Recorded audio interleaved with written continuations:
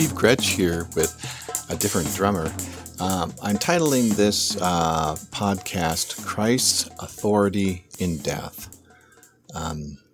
He was in full control of and the timing of his death, and everything about it was his authority. John 10:18 says, "No one takes it from me, but I lay it down of my own accord. I have authority to lay it down and authority to take it up again.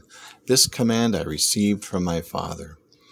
His crucifixion and his death was foretold in the book of Isaiah 52:13. There's so much in the Old Testament that talks about the crucifixion itself, about the servant, and it's just wonderful. Let's see, where was I? Isaiah 52:13 says, "See, my servant will act wisely. He will be raised and lifted up and highly exalted." Isn't that amazing how the Lord calls the lifting up of his servant being exalted? His ways are not our ways. His ways are so far above our ways. We can't even imagine. Our thinking is just not like his. In Genesis 13 is it is where it began. The promise anyways, let me read it for you. I will put enmity between you and the woman, and between your offspring and hers. He will crush your head, and you will strike his heel. This is the promise. It's where it all began, where because of man's sin and disobedience to God, we needed saving. We needed to be rescued, and we still do. Jesus said in Matthew 20:19, "And I will hand him over to the Gentiles to be mocked and flogged and crucified." What did I say? And will hand him over to be mocked and flogged and crucified. On the third day, he will be raised to life.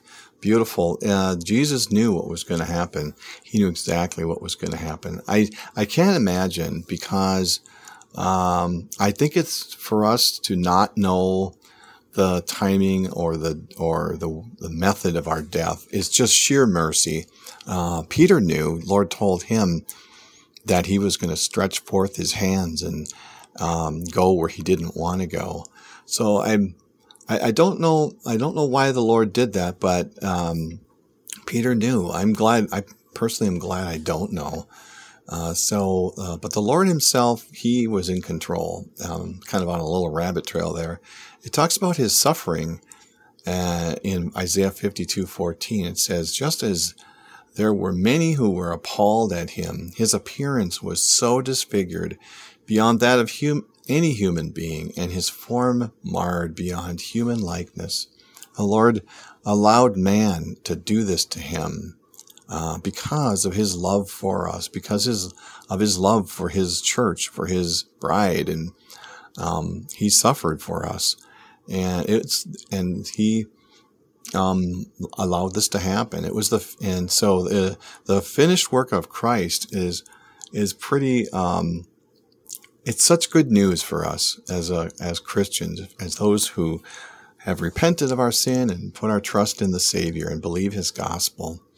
I want to talk for a minute about when I said he had authority in his death, there's a couple of things that come to mind, but I'm only going to talk about one.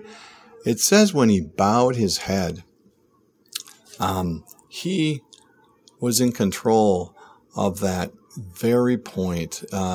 It wasn't this kind of the dropping of your head and kind of this violent sort of thing. He deliberately put his head into a position of rest. I've read places where it said that he pillowed his head, and that can only be the sign of control.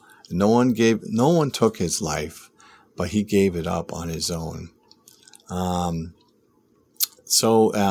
John 19:30, it says, when he had received the drink, Jesus said, "It is finished." Isn't that? It's wonderful. The plan of salvation was finished. With that, there it is. Here it is. He bowed his head and gave up his spirit. He bowed his head, pillowed his head, put his head into a position of rest, and gave up his spirit. At that moment, Jesus said somewhere, he says, for me, it has to be this way.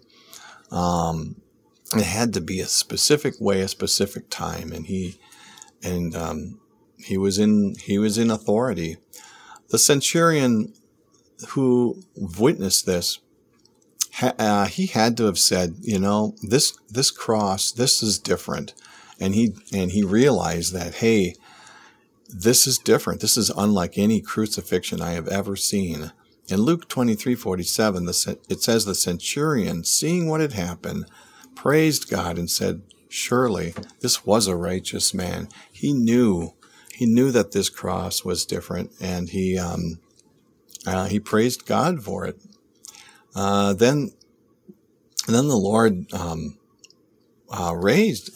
God raised Jesus then, as we know. His body didn't see decay, as it says in several places, but in Acts 13:34, it says God raised him from the dead so that he will never be subject to decay. Our pastors say that my pastor says he was a 3-dayer, 4-dayer, based on some of the biblical accounts, means that you're going to start to stink it up, as my pastor says. So God raised him from the dead so he will never be subject to decay. As God has said, I will give you the holy and sure blessings promised to David. I hope I wasn't too gross there. Sorry about that. And we know that the tomb is empty. In Luke 24:2-3, they found the stone rolled away from the tomb. But when they entered, they did not find the body of the Lord Jesus. So we have our Savior who is in control. He pillowed his head. He put it to rest. He gave up his spirit on his timing. What joy that can bring us, that we know that he was, even in his death, he was in control, and then he was raised from the dead. What a blessing. This would egg us. This would bring us on. This would stir us to even have joy after trials. Kind of the direction I'm trying to go here. Acts 5:40-41 says, his speech persuaded them. They called the apostles in and had them flogged. Then they ordered them not to speak in the name of Jesus and let them go. The apostles left the Sanhedrin, rejoicing because they had been counted worthy of suffering disgrace for the name. I mean, why would anybody rejoice after being beaten unless they knew that their Savior was in total control, had full authority to give up his life, and was raised from the dead, and the tomb is empty? This can only happen, because the tomb was empty. It still is empty. The body was never found. And we too will be raised. In 2 Corinthians 4:14, it says, because we know that the one who raised the Lord Jesus from the dead will also raise us with Jesus and present us with you to himself. This is such a blessed promise, all because of the cross, all because of the empty tomb, all because of the plans started in Genesis 3:15. And here, this verse just really sums it up. This is kind of the reason. 2 Corinthians 5:21 says, God made him who had no sin to be sin for us, so that in him we might become the righteousness of God. Jesus was our substitute. He took our punishment, so we can rejoice like the apostles did, even when things are bad. The tomb is empty. The one who had full authority has conquered, and Jesus is the object of our faith. And the beautiful part is Scripture, the written word of God, is fulfilled. Well, bless you, dear listener. I pray that the promises of God are a blessing to you as they are to me. So I pray you have a great day, and we'll talk to you next time. Take care.